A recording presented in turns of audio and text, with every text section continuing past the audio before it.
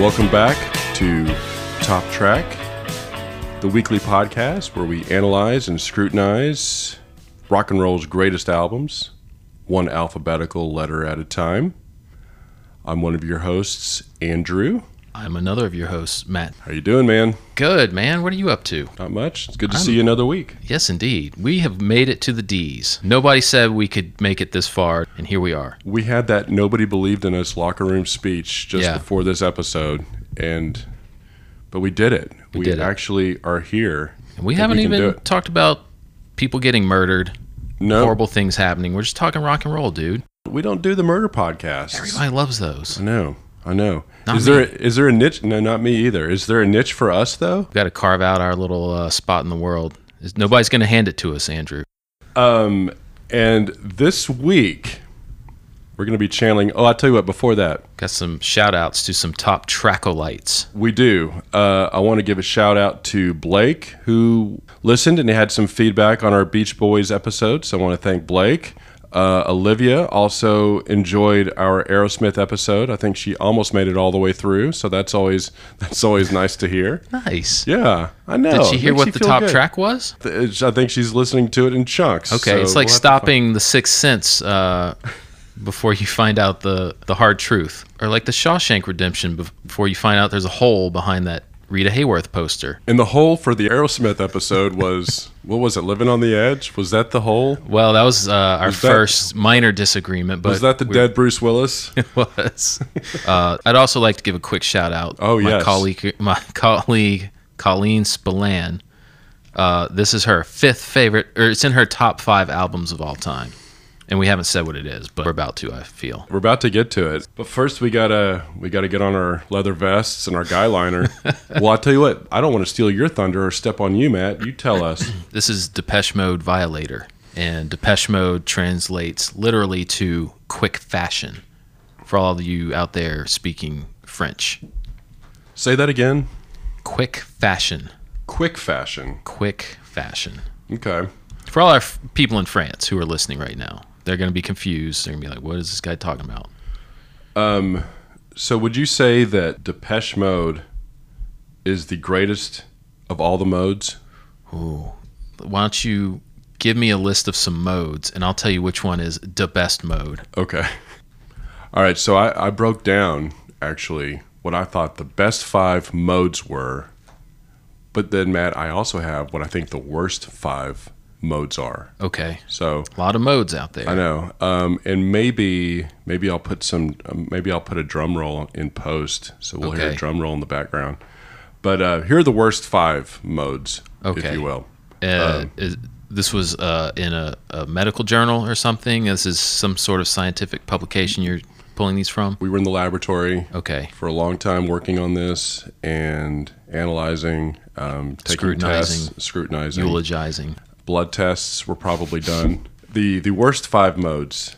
I have crisis mode. Okay. If you're in crisis mode, you're in a bad situation. That's true. That's not a good situation. But also, you get a lot done in crisis mode. That's true. Very efficient. Don't step on my list. Okay, Matt, go ahead. If you don't mind. This is This is my investigative journalism. This is we're cutting right down to it. Sorry, I was taking my keys out of my pocket and hit the panic button. Crisis mode. That's crisis. It's crisis mode right there. Coming in pretty close to crisis mode, survival mode. It's desperate mode. Mm-hmm. And then I have tied for third. I have Lydian and Mixolydian modes. I think those are some of your... Lydian uses 7 tones, and I've always said, why not just use 8? See, that's why it's on the list. I agree with that one, actually, wholeheartedly. Yeah. And then Mixolydian, of course. Which one is that one? That's just where you mix up the 7 tones. See, that's no good. Yeah. Why not just mix up the 8? Fifth on the list of the worst 5 modes, I have airplane mode. That's controversial. But you can't text. You can't receive texts. Yeah. Now you can charge your phone faster in airplane mode. Did you know that? That makes sense. Yeah. Now, airplane mode, aside from survival mode, is one of the only modes that could save lives, though, right? How so? Well, if you're on an airplane, you're not interfering with the navigation systems and that sort of thing. That's an urban legend. It exists for a reason, Andrew. I think that's the top mode. Again, please don't step on my list, Matt. Sorry, go ahead. All right, so these are your best 5 modes. I have wizard mode. You're basically at the last level of a video game or a pinball game. It's called wizard mode. Okay. I don't use that one a lot unless it's Mike Tyson's Punch-Out. Okay, that's a great example. When you've gotten to Mike Tyson and you're one step away from finishing the game, you're in wizard mode. Okay. Silent mode, when you're able to take a tech break, put your phone on silent. That's slightly better than mode. airplane mode. So, yeah. It's why it's in the best 5 modes. Beast mode. Marshawn Lynch. Marshawn Lynch. Led the Seattle Seahawks to a Super Bowl and an NFC Championship. And if they'd given him the ball in the last play of the second Super Bowl he was in, he probably would have scored, and the Seahawks would have been back-to-back winners. They didn't, but still, I have Beast Mode as 3rd on the list of the best modes. I respect that. Okay. Piola Mode. Oh, well, yeah. I'm surprised that's not number 1. Well, number 1 is Depeche Mode. Oh, well, I stand corrected. All right, so Matt, we're doing Violator, which was the 7th album. Came out, March 1990? Is that what you have in yeah, that's have in your about notes? right. That's about right. All right. Yeah. You had the privilege of seeing Depeche Mode just a few weeks ago. A few weeks ago, yes, at the Smoothie King Center. And for those outside of our area, where is the Smoothie King Center? Where did you see them? This was New Orleans, right across the street from the Superdome. Yes, you're right. Our Swedish listeners are not going to know what the Smoothie King Center is. Yeah. Just know that it's a venue not known for its sound. Oh, really? Yeah, like I've been to a couple concerts there. The sound was dubious, but not this instance, my friend. This was the best concert sound I've ever experienced. No lie. Explain why the sound would be so much better at the Smoothie King for Depeche Mode, but then would fail for other acts. That's a good question. Is it just their guys? I think it is. So I saw Ariana Grande there, and it was a mess. I think the mixing was just awful. But Depeche Mode, I feel like these guys are pros. They've been doing this a long time. They know what sounds good in a stadium. I did not have high expectations for them, I'll be honest, because I had never been to a Depeche Mode show. But when I tell you these guys are like every bit as good as they've ever been, I know it's surprising, but Dave Gahan's still getting around the stage, moving around a lot, just belting it out, just giving the audience everything he has. And the surprise to me was that Martin Gore is equally as good a singer as Dave, if not better. There were a couple moments where he got the spotlight to sing a few songs, and he really went for it. What's probably the best or the most well-known song that he sings? Let's see, there's one on here. Like when you have 2 lead singers, but one carries most of the weight, but then when the other one sings just to kind of mix it up, everyone's like, oh man, he should really sing more. But is that the case here? Is it like... I feel like if you let Martin Gore sing as much as his talent warranted, he would just be doing everything at that point. He's like the main creative force. He can sound every bit as good as Dave on the vocals, but he can also sound better. I just feel like it would just be the Martin Gore show. And he does sing a couple songs on this album, Blue Dress and Sweetest Perfection, which I think were, at least one of those was the songs that he sang solo on. And and they did Waiting on the Night, or is it Waiting for the Night or Waiting for the Night? Waiting for the Night together. They came out and they moved to the front peninsula of this stage setup that they had, just the two of them singing harmonies. And it was an incredible moment, dude. Like their harmonies were just dead on. And then at the end of the song, they gave each other a big hug. And it was like, man, these guys, here's 2 guys that have been through a lot together, really respect each other, and really are brothers. It was just a beautiful moment. Just an incredible show. And the audio-visual show was, again, as good as any show I've seen. They had a massive screen, really crisp visuals, really well thought out kind of vignettes playing behind them. Just an incredible show. Like, I can't say enough good things about it. I was not expecting that. I was blown away, man.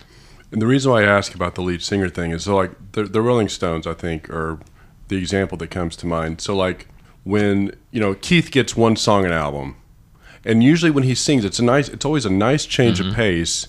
And I'm like, man, Keith ought to do 4 or 5 songs an album. But like, let's be honest, that's probably too many, and it could be a less is more kind of thing. And 4 or 5 songs, it's like, okay, but just that 1 or 2, he's good, and it's just a good change of pace. Is that kind of Hall & Oates is another example. When John Oates goes out there to sing a song, you're kind of like, oh yeah, John Oates has a good voice. Like he actually does pretty well. But like, wait a second, am I saying that I want John Oates singing 50% of the songs? Probably not. But anyway, is it kind of like that, or is it like... The thing is, like with Martin Gore, when he sings his songs on this album, and we'll go over them, you can't tell that it's Martin Gore. Mm-hmm. He sounds just like Dave when he sings. Interesting, yeah. So, yeah. Like, could you, knowing that he sings 2 songs on here, could you like just point them out off the top of your head? No, because he sounds just like him, but then when he... needs to belt it out, he really can. In fact, if you had asked me before, if you had said, hey, this guy sings 7 songs and this guy sings 2, which is which, there's no way I would know. Right. I mean, you know which songs Keith is singing. You know which songs Joe Perry is singing. We kind of went over this a little bit on... you definitely know which ones Joe Perry is singing. On the Aerosmith. But I'm with you. I like Keith. I like kind of the break in the vibe that offering him a song every now and then and brings. It's like a George Harrison moment. I'm just laughing, picturing you at this show, like with a bunch of goth teens. I was not. I was with a librarian friend. Shout out to Kate Martin, who gave me the ticket. Otherwise, I would not have been able to go. Were they whispering "narc" every time, like they saw? Were they like, or was everybody pretty much your age? I had the least amount of guy liner on. You didn't have your leather vest? No, I think I might have been wearing a Sting shirt or something, just so everybody could know I'm the narc in the bunch. Like, wearing a Sting shirt to a Depeche Mode concert is like wearing a Philadelphia Eagles jersey to a Kansas City Chiefs game. Well, when you don't get out much, man, you got to find your only concert tee. I understand. You weren't ostracized or... No, there were quite a few people that... it was interesting, though, at the concession stand, I was buying a beverage, and you don't really think about the staff. Like, is this special to them? Is it not? Is it just a day at work? The lady behind the concession stand was like, Depeche Mode? Who's that? What kind of music they play? Mm-hmm. Like, well, they play jazz. That's what I told her. But... it's interesting. Like new fashion. Wait, what is it? Quick fashion. Yeah, quick fashion. Yeah, could Never be a jazz heard, band. It sounds pretty avant-garde. So yeah, great show, man. Again, thank you, Kate, for that ticket. One of the best shows I've ever been to. Did what was their encore? Personal Jesus was one of them. Mm-hmm. I want to say Just Can't Get Enough. Maybe that was played. Yeah. How many songs from this album were on their encore? Do you remember? You were just too loaded to... I think maybe I had like 1 light beer. So yeah. The hell you did. I want to say they played about 3 or 4. Okay. I don't want to name them because we're going to talk about them later. Okay. Well, that sounds like an awesome show, man. It was. You know, they just lost a member. Andy Fletcher. And I heard... Do they do any kind of... in memoriam? Yeah. You know, like at the Academy Awards shows when they flash all those that have... Well, it's one name. That's true. So no, there's not, they don't do it that style. But okay. I think, you know, their new album is called Memento Mori, and I think it's kind of a recognition of, you know, mortality. It's a dark band. They are a dark band, but I think that one's kind of a tribute to Andy, and they did have like a picture of him in the background during one of the songs. So. Well, that was sweet. Yeah, that was sweet. Yeah. I heard that U2 right now is touring, and they don't have their drummer. They're doing the Sphere tour in Vegas. Okay. And they don't have their drummer, so what they're doing is he has back issues, so they have his drum set like on the front line of the stage, but it's empty. Okay. And then they have the guy that's really playing the drums. I don't know who it is. Right. They have him kind of like basically shoved in a closet back at the back of the back line. I guess there's no like union in rock music. No, apparently not. And also, where's Larry Mullen III? I mean, That's I don't know. Isn't well, he the natural go-to? He may be the guy that's shoved in the closet. Actually, I don't know. It's Larry Mullen's son. Yeah, he may be the guy in the closet. All right, so there are 9 tracks on this album, and what we do is we whittle it down until we're just left with one top track. And Matt, I don't think we decided what our safe word is. Explain for the listeners the safe word concept. The safe word protects us all. It keeps us in a safe environment for when one of us is triggered by the other naming our top track as one of their throwaway tracks. That's right. And you violated me? There you go. Reach out and don't touch my faith? I don't know. Like what? I guess we'll know it when we get to it. All right. So the album is Violator. It came out in March 1990. I feel like a lot of the music that was being played in March 1990 was steering away from like rock, and it was a lot of pop and a lot of kind of, I don't know, not R&B, but just the synth was taking over.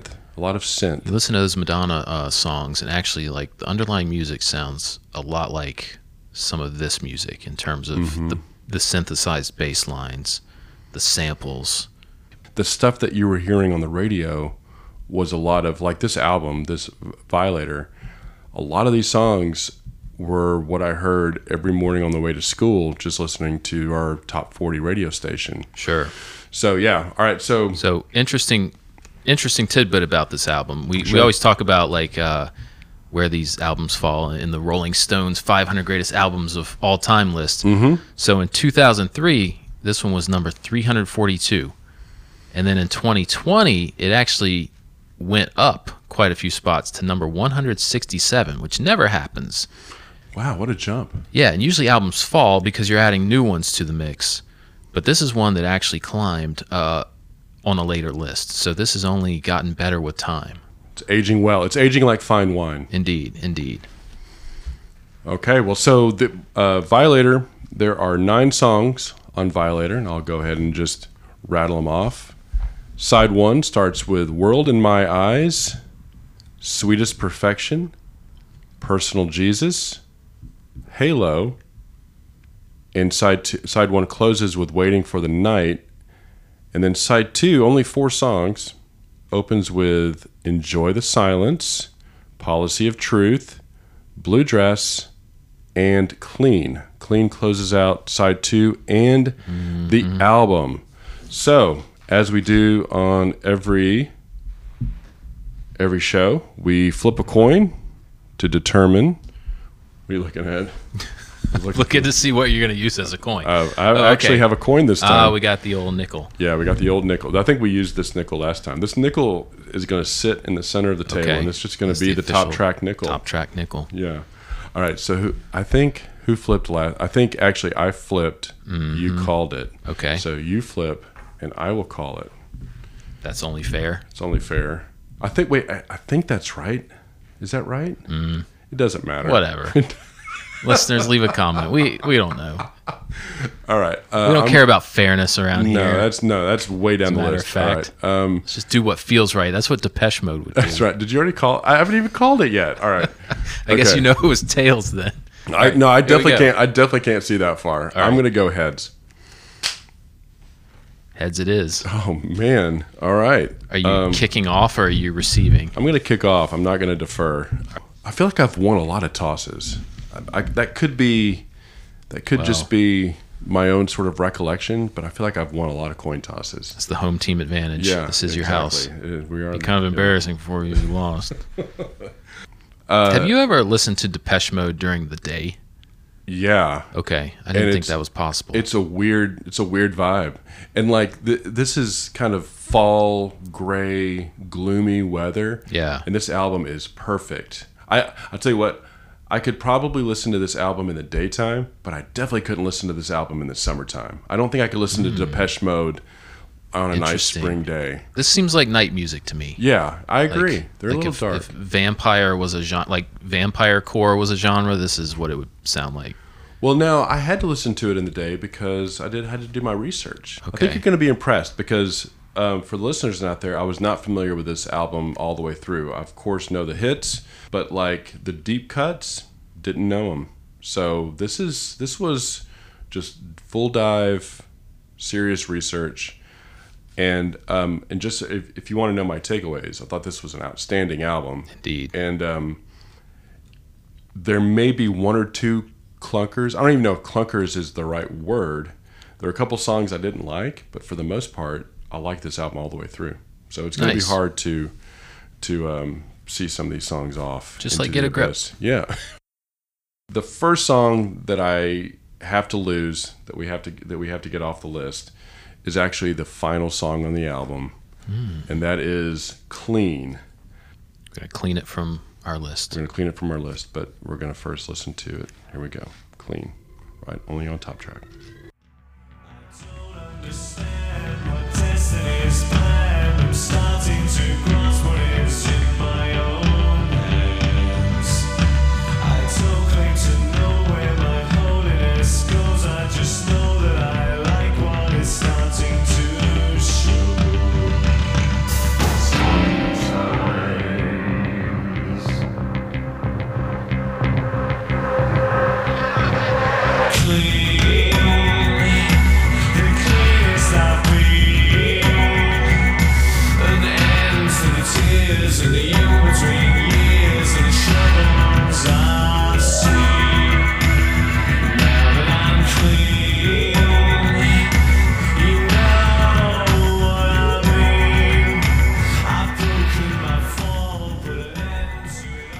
Not bad for a worst track. I know.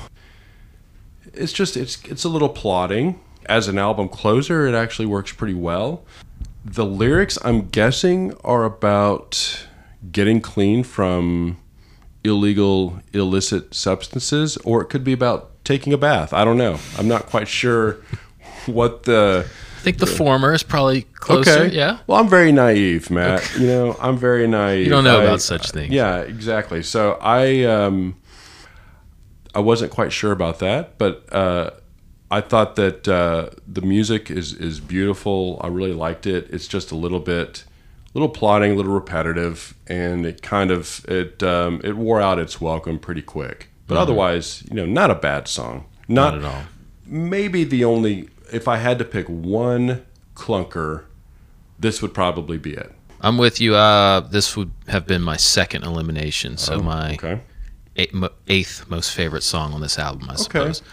It's a good closing tune, I think, as you alluded to. Lyrically, very literally, it's a cleansing of the palate. Mm-hmm. It shows some rare positive trajectory in the life of a Depeche Mode protagonist. It's a rare break from the debauchery and the self-loathing. The lyrics are saying, now that I'm clean, you know what I mean. I've broken my fall, put an end to it all. I've changed my routine. Now I'm clean. I think it works well as a final track. Musically, I like the bass tone going on. Mm-hmm. Even though it's like you said, it's kind of plodding, not much going on there musically. I have read that people think it was sampled from Pink Floyd's One of These Days from their metal album, Meddle. So I don't know that album very well. I don't either, but it does sound very similar. I went and listened to it.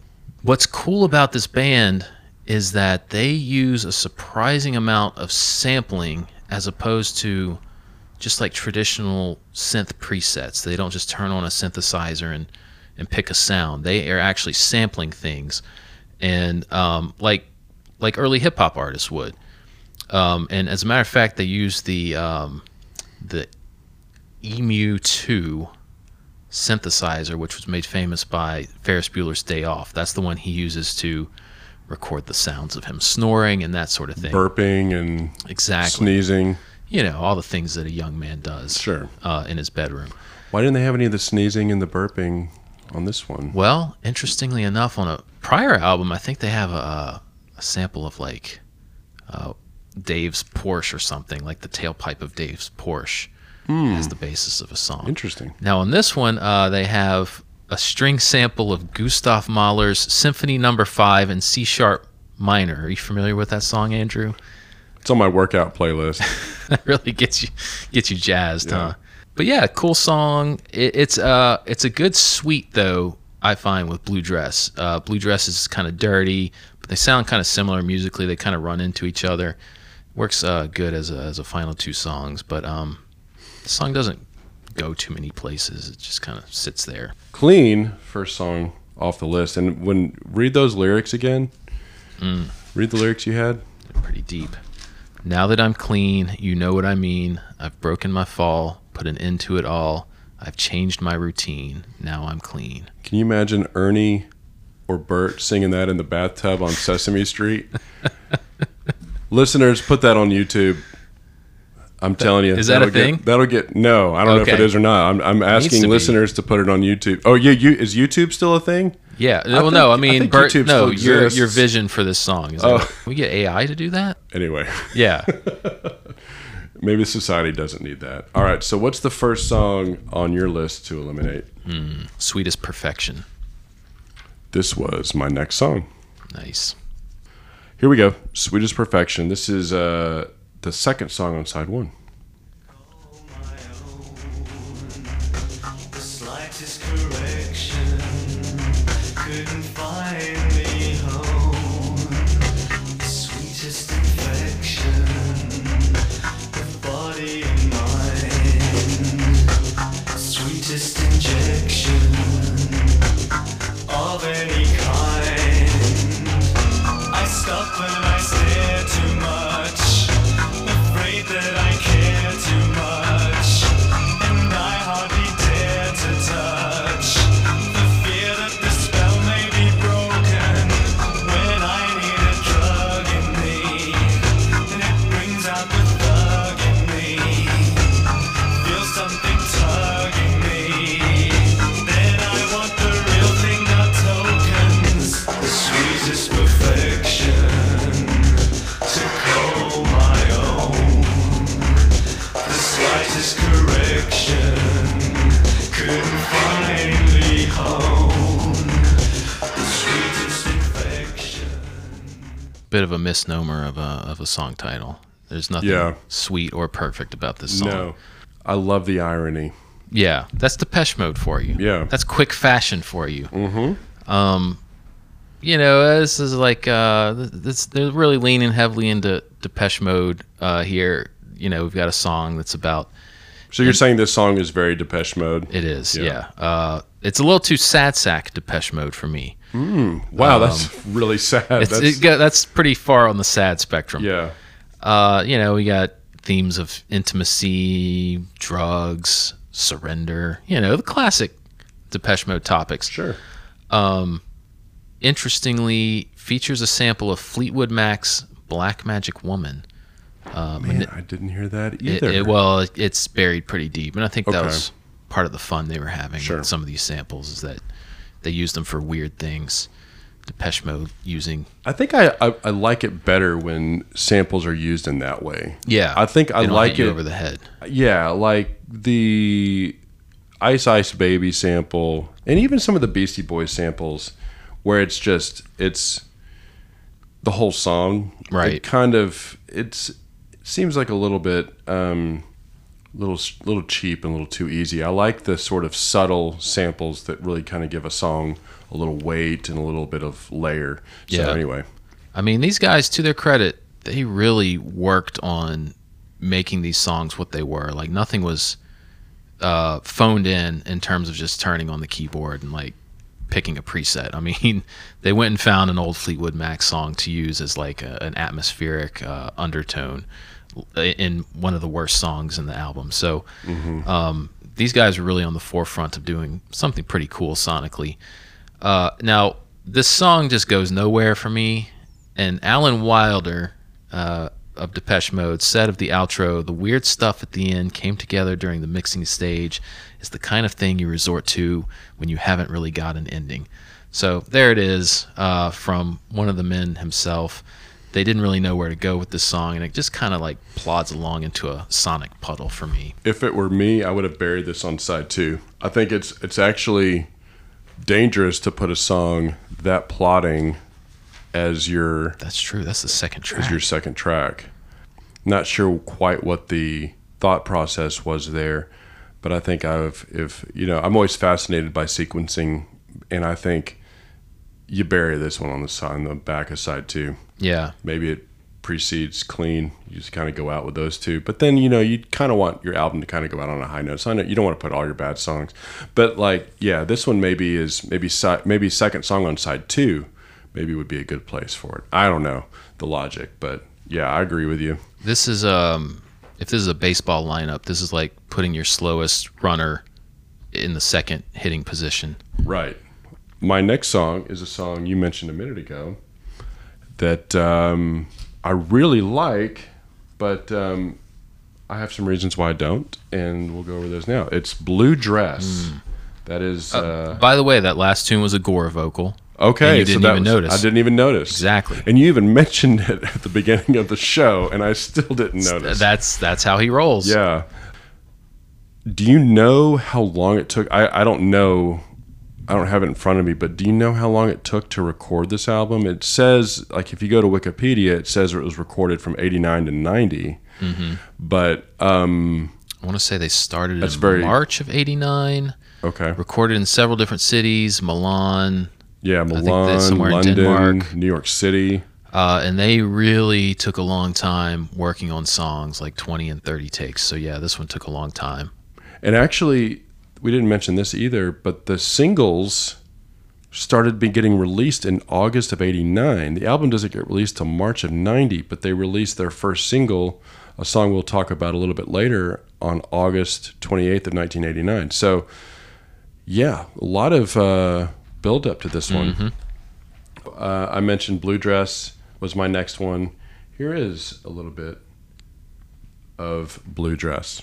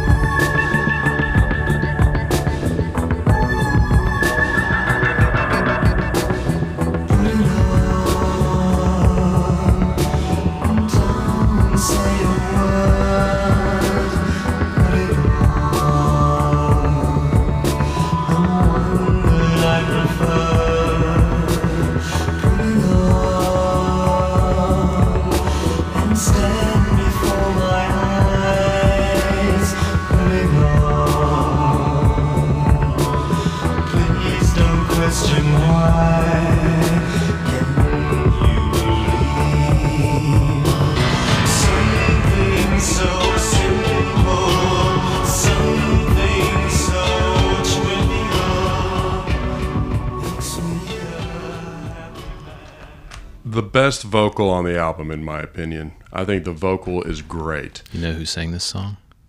Martin Gore.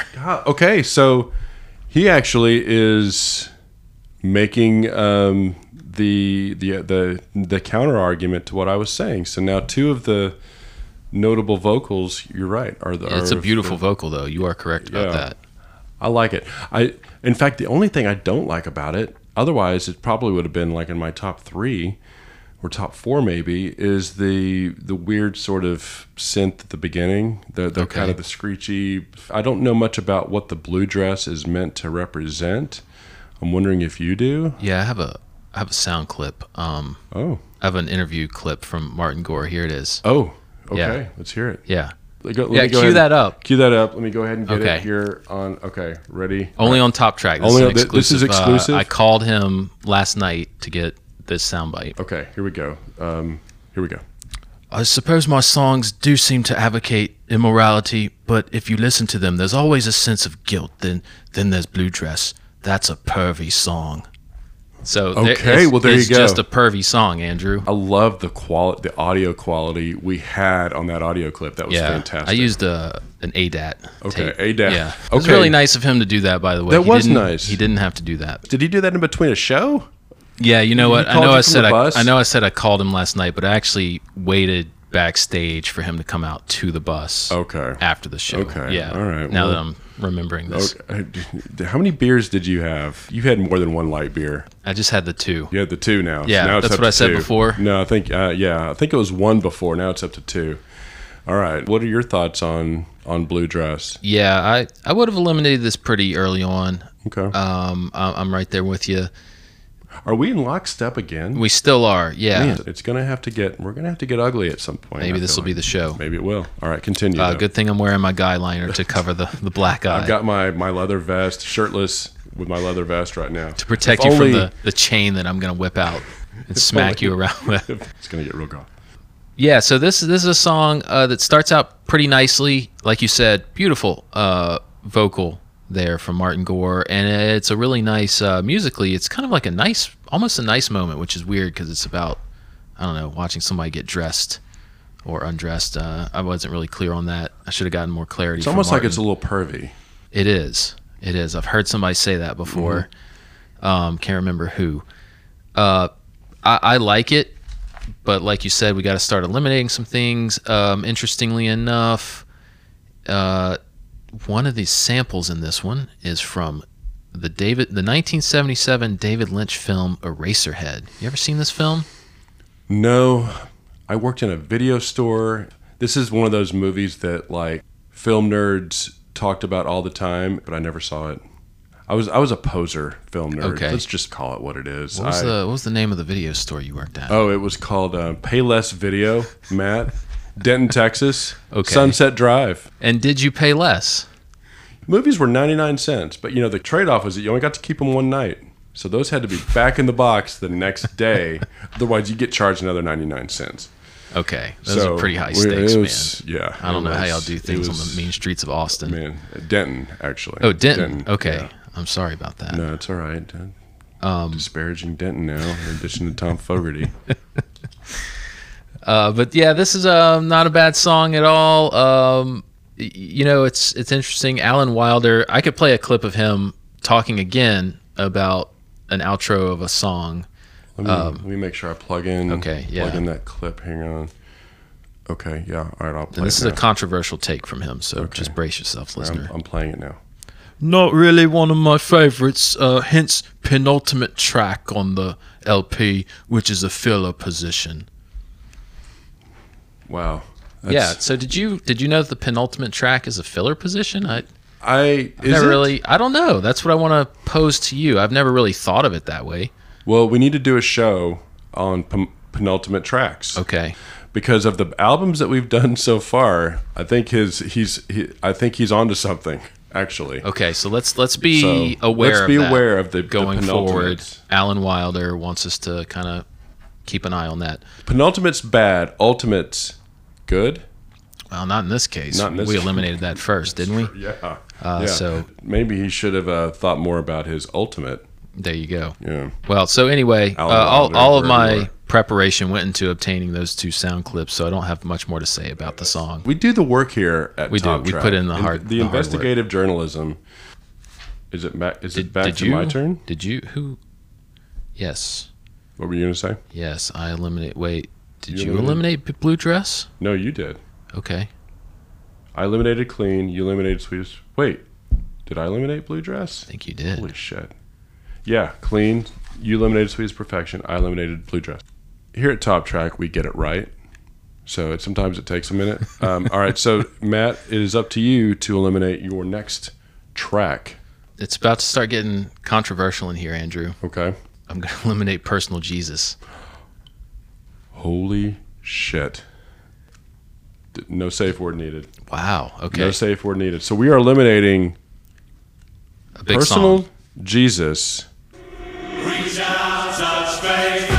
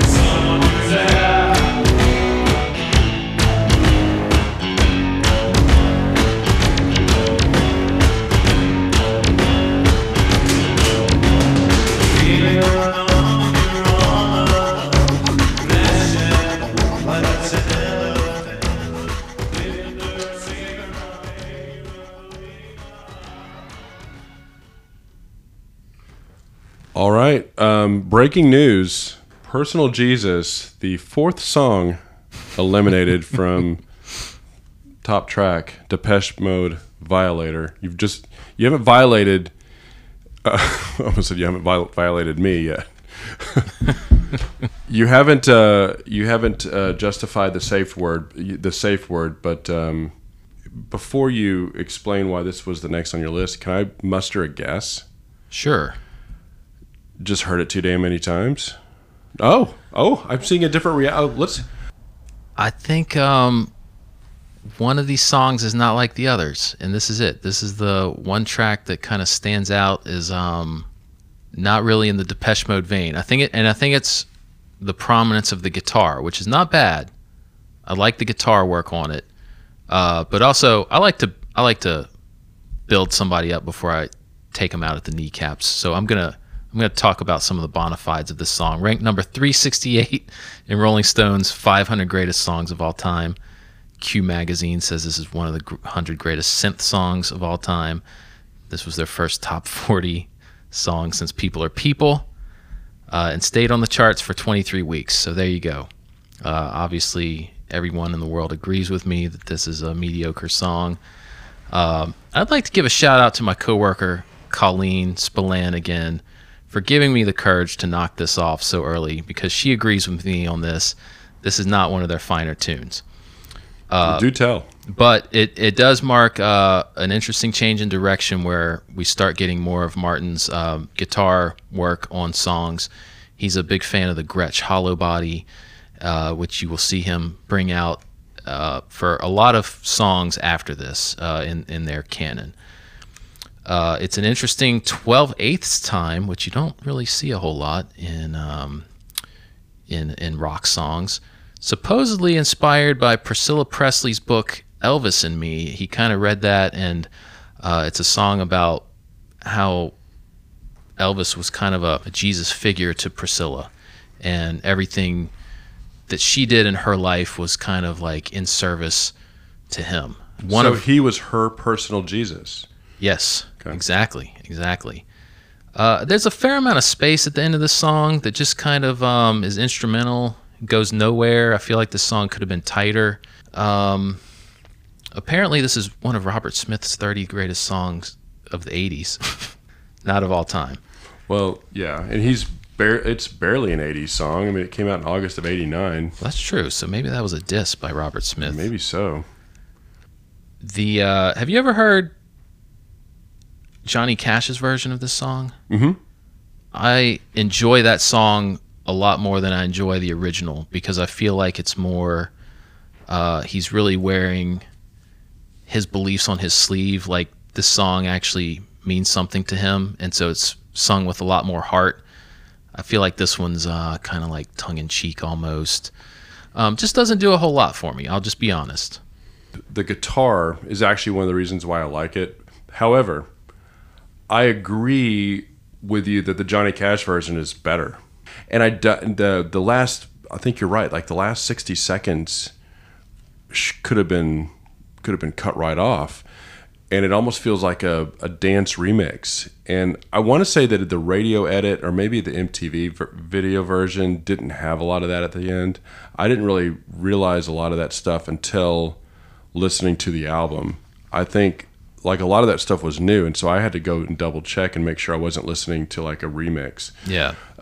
Because I think for the most part, that last minute and a half, however long that little outro is, wasn't in a lot of the and I'm looking at it now, so the length is 4:56. That's the album version. I promise you, the radio version, the 7-inch version, was 3:44. Okay, well, there you go. So yeah, the radio realized that like that last minute was nonsense, so they cut it out. I mean, it's a fine song. It's not something that I listen to just for the hell of it. It's rarely one that I put. There's a couple on here that I do listen to a lot more. That's not one of them. So I think you really took it to Martin Gore's kneecaps, but I think he'll live. So if you go listen, there's there's actually an acoustic version of this song that the Depeche Mode put out, which is really good. Okay. And as a matter of fact, during the live show, Dave and Martin came out to the peninsula area of the stage and kind of played this acoustic, just the two of them singing to start the song, which was a very compelling version of it. And then they kicked in with the dancey, track that we all know. And I was actually more enthralled by the acoustic version. Oh, really? Okay. Yeah. As it is with like a lot of the songs and albums we do, a lot of the ideas are fine. It's the execution that usually hits or misses. And I think this song, a different version, like what you're saying, could have been considered that maybe would have made this song a little better and a little more listenable on repeat listens. So I don't think you're going to get a bunch of Depeche Mode fans up in arms. But if you are, at 1-800-TOP-TRACK, tell Matt what you think. And leave it in the comments. Email him. All right, Matt, you got anything else about Personal Jesus before we move on? Yeah, a couple things of note. Just I was kind of talking about the interesting things they sampled, and there's like a huge stomp in this that is the band members stomping on some flight cases, those big robust cases that they carry their gear around in. Yeah. So that's kind of that stomping noise. And we kind of talked about... Probably some reverb on there. Probably. Yeah. It's kind of like an echo to it. It's a big sound. Yeah. It's a big sound. And then, we were talking about in the Beach Boys episode that the band had like some trepidation about having a song, God Only Knows, that has the word God in it. It's not like typically rock and roll kind of song, doesn't usually scream success. And these guys had the similar trepidation about having the word Jesus in a song. But it worked out for them commercially. But I knocked it off the list because, it's too late, Matt. Yeah. It's too late. We can't go back. The next song on my list is somewhere... Actually, I think this song closes side 1. This is a song called Waiting for the Night. Reality. I'm waiting for the night to fall, when everything is bearable, and there in the still, all that you feel is tranquility.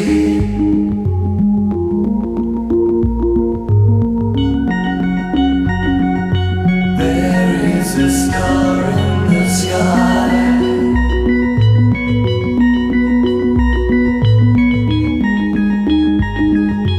guiding my way with its light,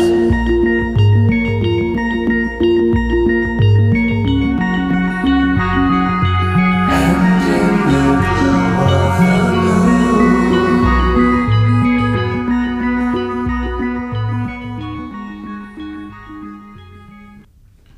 First of all, I love the verses in that weird minor chord, very dark.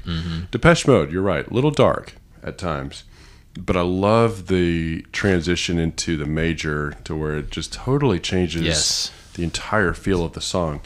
This might be controversial, but if they had taken this and given it kind of a beat, I think you have a bona fide hit.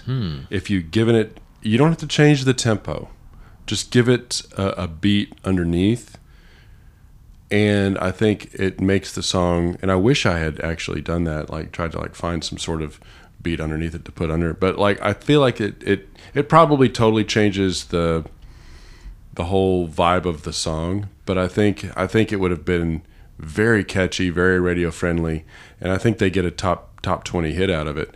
But I really do like this song. This was when I first listened to the album all the way through, this is one of the ones I went back to and listened to it a lot because I really liked it. It's a good song. It's an amazing song. This is actually my third favorite song on the album. Ooh. So you hit kind of close to the bone there, Andrew. I think it's But I didn't violate anything? No, nobody was violated. Okay. Not yet, anyway. I didn't reach out and touch any faith. Touch my faith. I didn't touch your faith. This is a gorgeous song, and it's criminally overlooked in the Depeche Mode canon. Like, nobody talks about this song when they're telling you about the Depeche Mode songs that they love. It's an incredibly introspective song. And it seems like Gahan and Gore at their most vulnerable. And I talked about that moment in the live show where these two guys came out by themselves together up front at the stage and sang it beautifully. Those harmonies were on point, and they gave each other a giant hug. Just a magical moment, and it just kind of tells you, I think this song is special for them too. And this isn't a song about debauchery or temptation. This is just a song about like trying to find tranquility in a maddening world. And I'm like you, I love the hopeful choruses on this. I feel like in the Depeche Mode canon, those moments are few and far between where there's a hopeful moment, and I think it works perfectly. Now, Alan Wilder and the producer on this album, Flood, famous mega producer who has too many bona fides to even list on this show. Wow, so many that you can't even name them. Oh my gosh, I have a list. Indulge us. Okay, this is a long one. I mean, this guy's just he's been on everything. So you have any audio clips? I did interview for him for the show, but I feel like his work just speaks for itself. So, okay. New Order, U2, Nine Inch Nails, Gary Newman, 30 Seconds to Mars. Sorry, I don't know why I wrote that one down. Nick Cave, PJ Harvey, Sigur Rós, Smashing Pumpkins. Got his start as the tape operator on Rick Wakeman's 1984 debut album. Also got his big break on U2's The Joshua Tree. Oh, yeah. So anyway, they said that they were trying to kind of emulate Tangerine Dream, and it kind of comes across very... I could definitely hear that. Very synthy, arpeggiated. And I feel like I like pointing out the crazy samples in these songs because these guys work really hard at it. There's some chants some throaty chants in the bridge that are from the Tuva throat singing artist Dmitri Damba Darza from his album Throat Songs and Folk Tunes from Tuva from 1969. Are you familiar with that album? That's not in my archive. Okay, we'll do that one on the next time we get to the D's. Okay. We'll do Dmitri. What's the name Darza. of it again? Dmitri Darza. But what's the name of the album? Throat Songs and Folk Tunes from Tuva. That's very specific. Yeah, and that goes to show you like what a labor of love it is for these. It was for these guys piecing together, finding the right samples, just kind of stitching together these weird things to make these great songs. Well, Dmitri Darza fans, shout out to my boy Dmitri Darza. Yeah. All right, the ball is back in your court. We're now down to 4 songs. Okay. On Violator. Not that was rude. I shouldn't have referred to it as the Violator. It doesn't need the article. It's Violator. All right, so what's the next song on Violator that you're taking off the list? I'm going to go with World in My Eyes.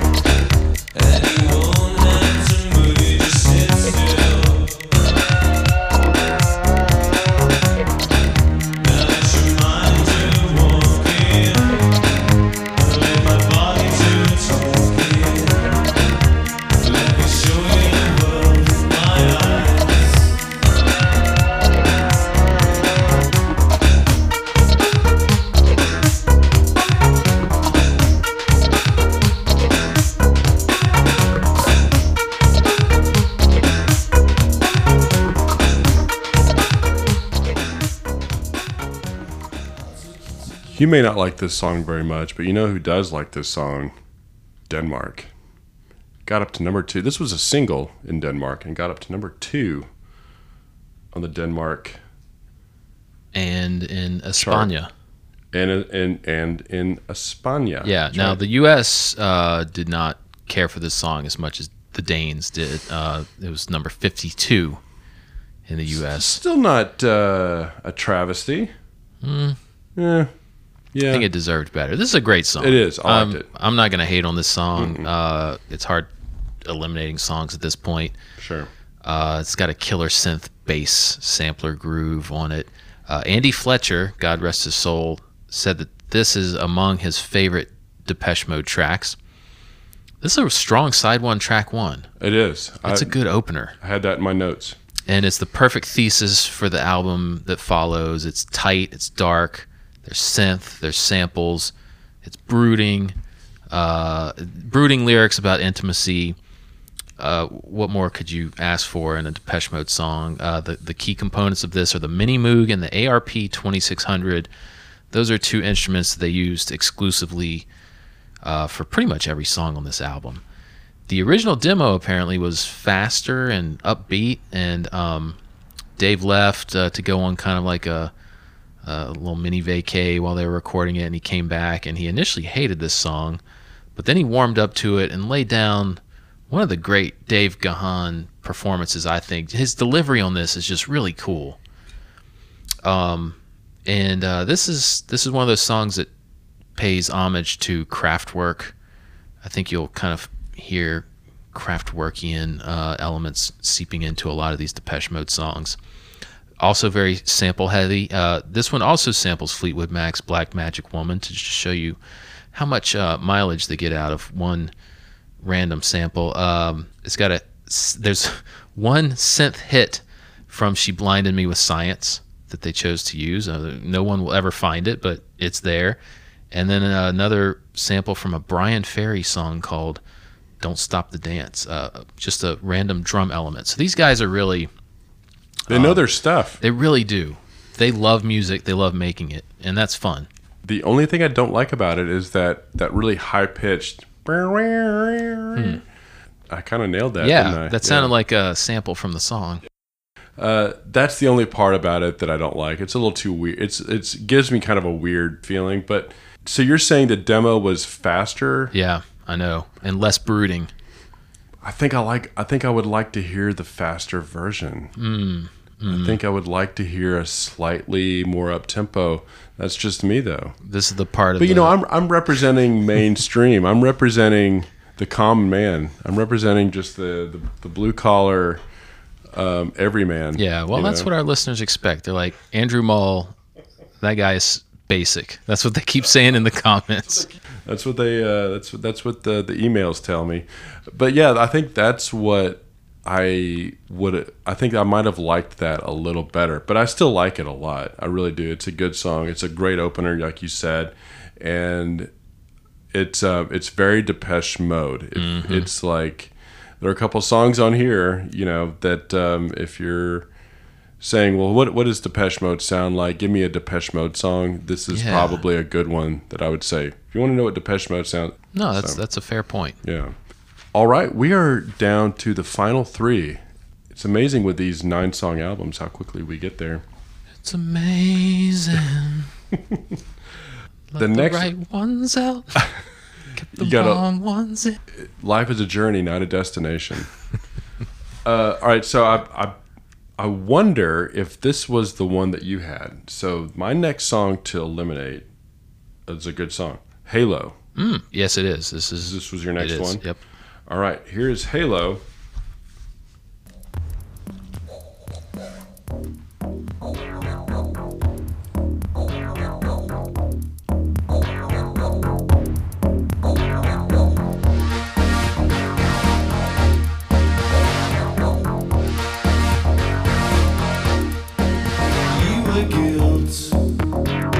Shackles on your feet, like a halo in river.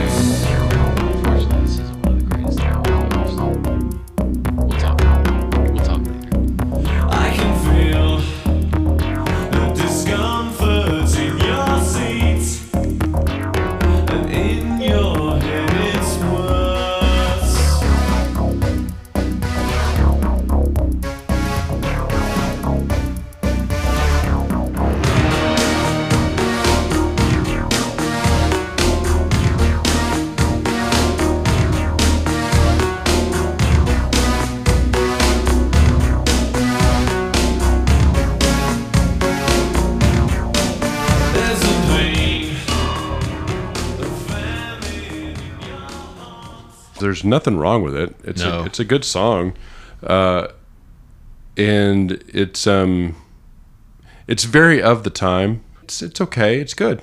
Yeah, and unlike Sweetest Perfection, this song actually does go somewhere. It has a fantastic chorus that I just really love.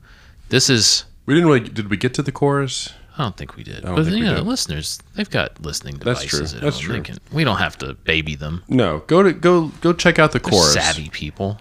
Hit pause on your podcast, go listen to the chorus, and now you can unpause it, and Matt's going to break down the chorus. Has all the elements of Violator and the post-Violator era Depeche Mode that you would want in a song. It's got the dark synths, the bass lines, the big stomping drums. It's got the interesting samples once again. It has drums. Black Magic Woman? No. I'm going to go. This one's actually pretty mainstream. This is their most mainstream sample.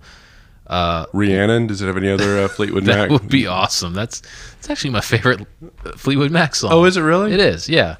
Is Don't Stop sampled in this one? Bill Clinton's victory song, if you recall. Watching the Clintons clap on stage. Yes. Offbeat. Just kind of in a strange fashion, like they'd never clapped before. Like they'd never heard the song before. Oh, man, we're going to have to edit this out, aren't we? I hope not. Anyway, we digress. Drums sampled from Led Zeppelin's a little song called When the Levee Breaks. I think I've heard of that one. And they didn't sample the original. They sampled secondhand from Tone Loc's Don't Get Close. I love that they pulled it from a Tone Loc album instead. So they sampled a sample. They pulled an Inception. They went Christopher Nolan on this. Man. They're like, that sample's not good enough. We want Tone Loc's version. They went 6 degrees of Kevin Bacon on us. It did. And also, I love that they not only used these mainstream sounds that everybody knows, they also sampled something from one of the sound libraries on the EMU. It's called Sound Ideas Series 1000 General Effects Library, track number 35, Ship Horn. Ship horn? Ship horn. Ship horn. Okay. It's Depeche Mode, though, dude. I mean, I don't know. I'll definitely be editing. These boys are not clean. No, that's true. I love this song, though. I don't know. Words really fail to describe what a great song this is. Why is it called Halo? Is it about the video game? It is. It was written 25 years before, but it touches on, these themes of guilt. There's a lot of guilt in Dave Gahan and Martin Gore's world. The third word in this song is guilt. You wear guilt like shackles on your feet, like a halo in reverse. So it's about the shackles. I like the halo in reverse imagery. That's pretty cool. Yeah. That's pretty cool. All right. So we go straight from Halo in reverse to the last two songs. So I eliminated Halo. And we're back at what happened back with the Cars a couple of weeks ago. You have the, whatever the word might be. But burden. The burden. It's more of a burden than it is an honor. You have... like being on this show. You're right, exactly. Yeah, exactly. You have the burden of determining the top, not only the second to the last track, as well as the top track. So... I'm envious of your position right now because you're going to tell us basically what this is like. This is like the Miss America pageant. Yeah, this is like Marie Antoinette. I'm going to have that cake. I'm going to eat it too. That's right. So tell us, what is the second to the last track you're eliminating? All right. The penultimate elimination from this would have to be Policy of Truth. Okay. Policy of Truth.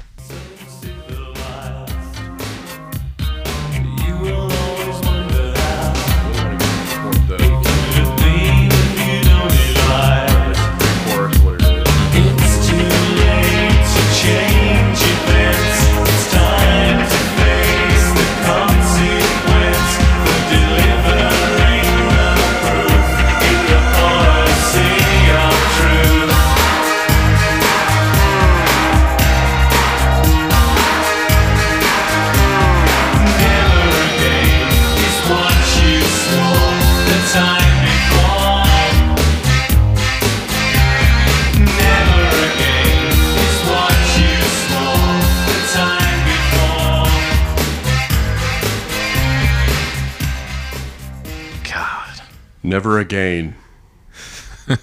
Yeah. I love Policy of Truth. I initially had this as my top track. I hear you, man. And then I switched it. I switched it like a day ago to, well, I don't want to spoil anything. Right. What's left? I don't know. I switched it to another song, but Policy of Truth was one I had as my top track for a good few days. So anyway. Yeah, and as I'm listening to it now, I'm like, did I make the wrong choice? Yeah. But that's how good these last two songs are. Man, this is such an awesome song.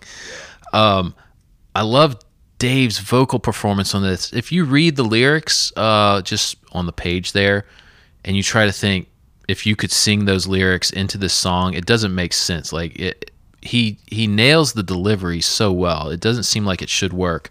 The timing is perfect. He fits into the pocket so well, and it's such a great groove. This song has like everything you would want in a Depeche Mode song. It's got great verses, great pre-chorus, great chorus, cool bridge. This is the closest thing we're gonna get to a Depeche Mode guitar rocker, I think. And it's not just straight up guitar. Of course, it's sampled guitar. It's like Martin playing rhythm guitar, and they fed it into the sampler and played it on a keyboard because they're Depeche Mode. But it really works. And there's also some slide guitar in here that really elevates the song. I think they just got really creative with it. I love everything about it. And these guys apparently worked really hard on this. According to Wilder, he said that like they spent just days and days and days trying to find the right instrumentation for the melody, and they ended up using a sample that's an unidentified Asian instrument, which I think is just interesting that they just went with what sounds perfect to us, but was really a tough choice for them to make, apparently. This is one of Martin's favorite Depeche Mode songs, and I tend to agree. Do they play this? Did they play this one? I'm surely they did, right? Well, no. Oh, breaking news. They did not. Walking away from that show, I was thinking and talking to my friend Kate, I was like, something was left out, something really important. It wasn't Enjoy the Silence. It was something else. It was this song, man. Okay. And I'm with you. You go back and forth thinking, like, which is the best song on this album? This could have been a great B-side to that other song that I'm sure you're going to talk about in a second. Yeah, so this song was on all the time, and I never really got tired of it, which is rare because a lot of the times when they would overplay songs, especially some of the more the poppier synthy stuff, around that time, they would wear a song out, and this one was on MTV all the time. It was on Top 40 radio all the time. And you mentioned all the different parts. There's the verse, there's the chorus, there's the pre-chorus, there's a bridge, but it doesn't sound.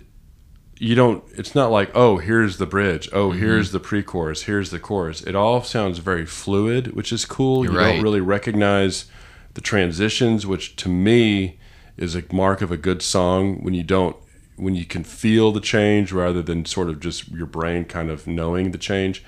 That's one of the things I really like about it. I'm kind of staggered, and it didn't really go to number one anywhere. It got close in Finland. It hit the top 5. It got close in Italy. Hit top 5. It hit 3. Well, I don't really count that. UK indie. 15 in the U.S. 15 in the U.S. 16 in the U.K. Like, that's 16 bonkers, in the UK. man. Yeah, that's. I would have expected it. Maybe there were some really big songs that were rivaling it at the time, but I'm surprised that it really wasn't top 10 in anywhere else. Spain, it was top 10. Ireland, it was almost top 10. So it performed well in some places. West Germany, so this of course is pre Berlin Wall, I guess. But like, yeah, I'm kind of surprised that it didn't get higher in the U.S. or the UK. Really, the UK. I'm kind of surprised it didn't get higher there. But at any rate, really good song, and yeah, it was. When I was listening to the album the whole way through, the first time, and it came to Policy of Truth, I was like, well, this will be my top track. Sure. However, there is one song that I think is a little better. maybe by default. I don't know how you want to word it, but I'll let you set this up, Matt. What is the top track on Depeche Mode's 1990 Violator? What you got? We're going to do the opposite of enjoying the silence. We're going to enjoy a great rock song. Yep. Here we go. This is Enjoy the Silence. Crashing into my little world, painful to me, yes, right through me. Don't you understand? Oh, my little girl, all I ever wanted, all I ever needed is here in my arms. Words are very unnecessary, they can only do harm.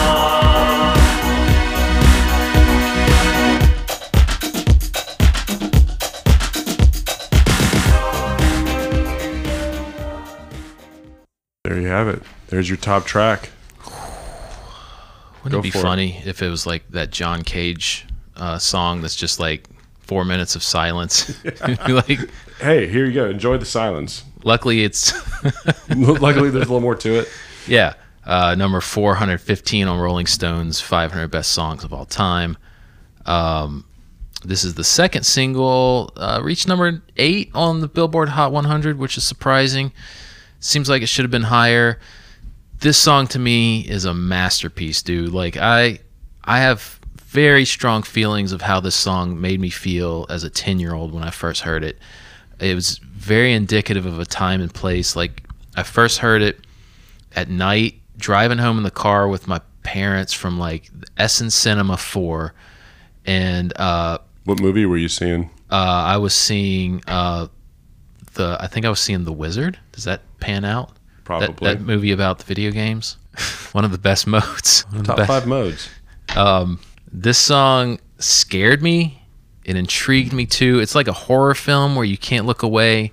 It made the world around me feel like a dystopian nightmarescape, and I loved it, man. Man. Is this what got you into Depeche Mode? I think it did. Yeah. I think this got me hooked. I'm like, these guys, there's just something about, the way this music makes me feel.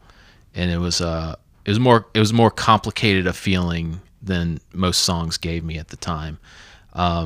Interestingly, as dark as the composition is on this song, this is actually a rare standout in terms of it's a song about contentedness. Martin Gore said, it's just a feeling of not wanting anything else, feeling totally satisfied, and even if words feel like an intrusion, you don't need anything else. You're totally happy. So this is one of those rare instances where Depeche Mode is perfectly content. And apparently Gore, it's like an early demo version where it's Gore just playing a harmonium, and that version's pretty cool too. And apparently he hated it. He even hated the treatment that Flood did until Flood was like, well, just put some guitar on it. And then he did, and it turned into the song that we all know and love here, and turned out really great. Another interesting sample on here as well, from the choir parts are sampled from the Bulgarian state female vocal choir 1975 song Sableayo me Aganse, which translates to the bleeding lamb. Now, that one I do have in my library. I knew you were a big fan of that. That's why I mentioned it. But this is a perfect song. And kind of alluding to what you said on the last song, I agree with what you said. I'd never get tired of that song, Policy of Truth. I never get tired of this song.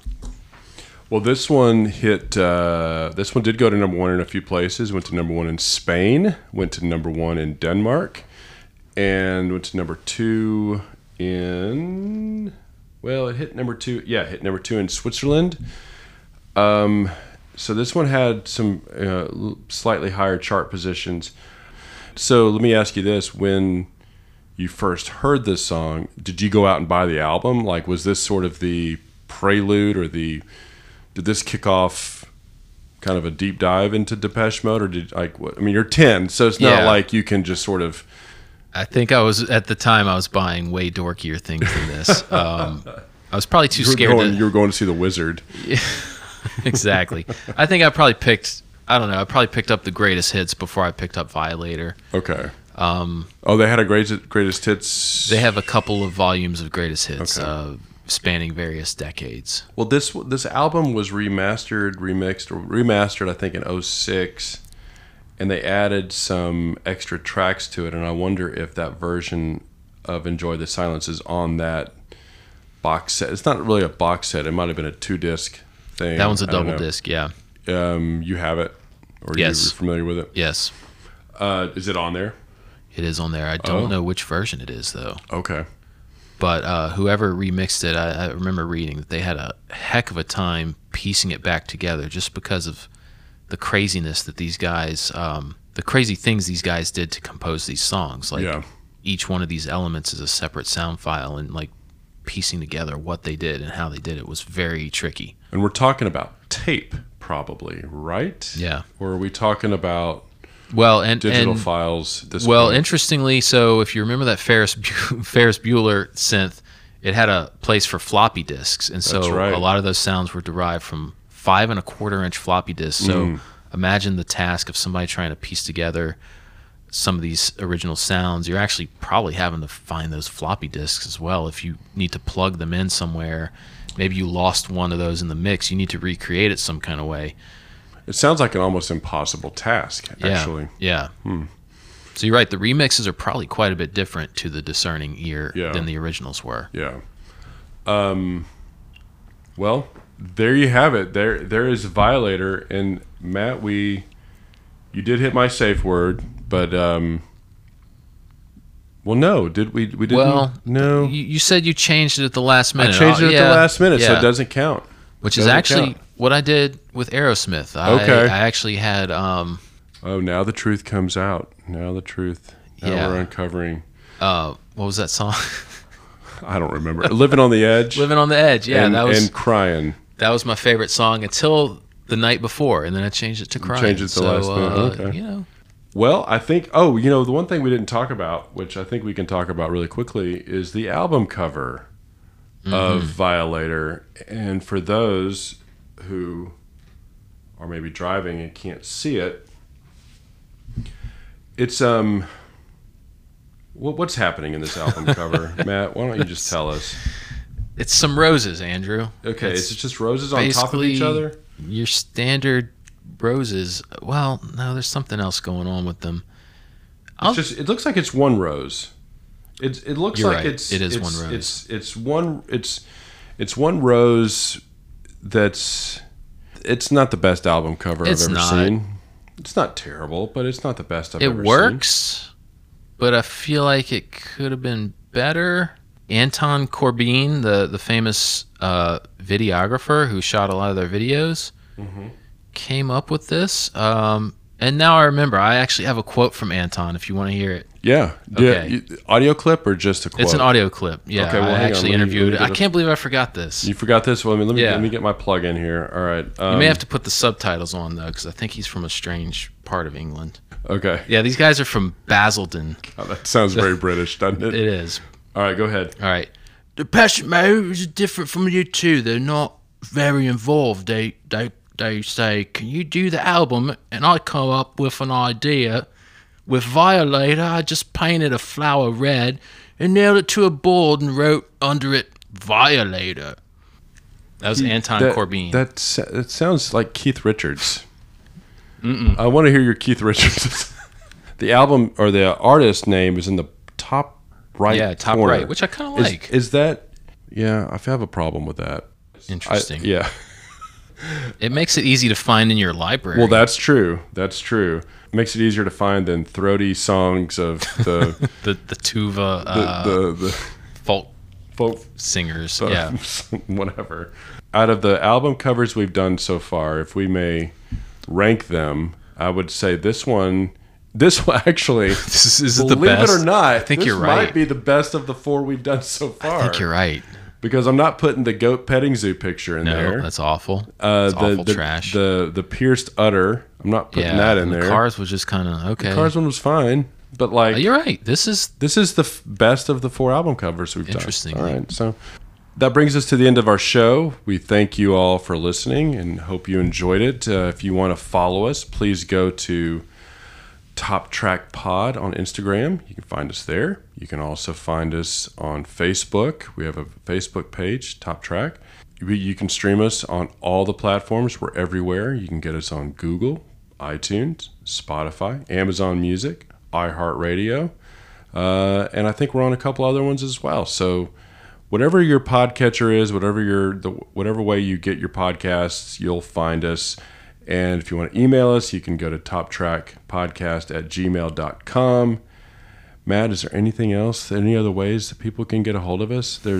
You can follow us to work. That's another way to follow us that people don't really think about a whole lot, but it is an option. That wouldn't be a big deal. Great. Yeah, that'd be great. Fine. It'd be fine. Ultimate flattery. Yeah, absolutely. It'd mix up the day. We will be back next week with our Top Track Almanac, and we'll be back in 2 weeks with letter E. Thanks.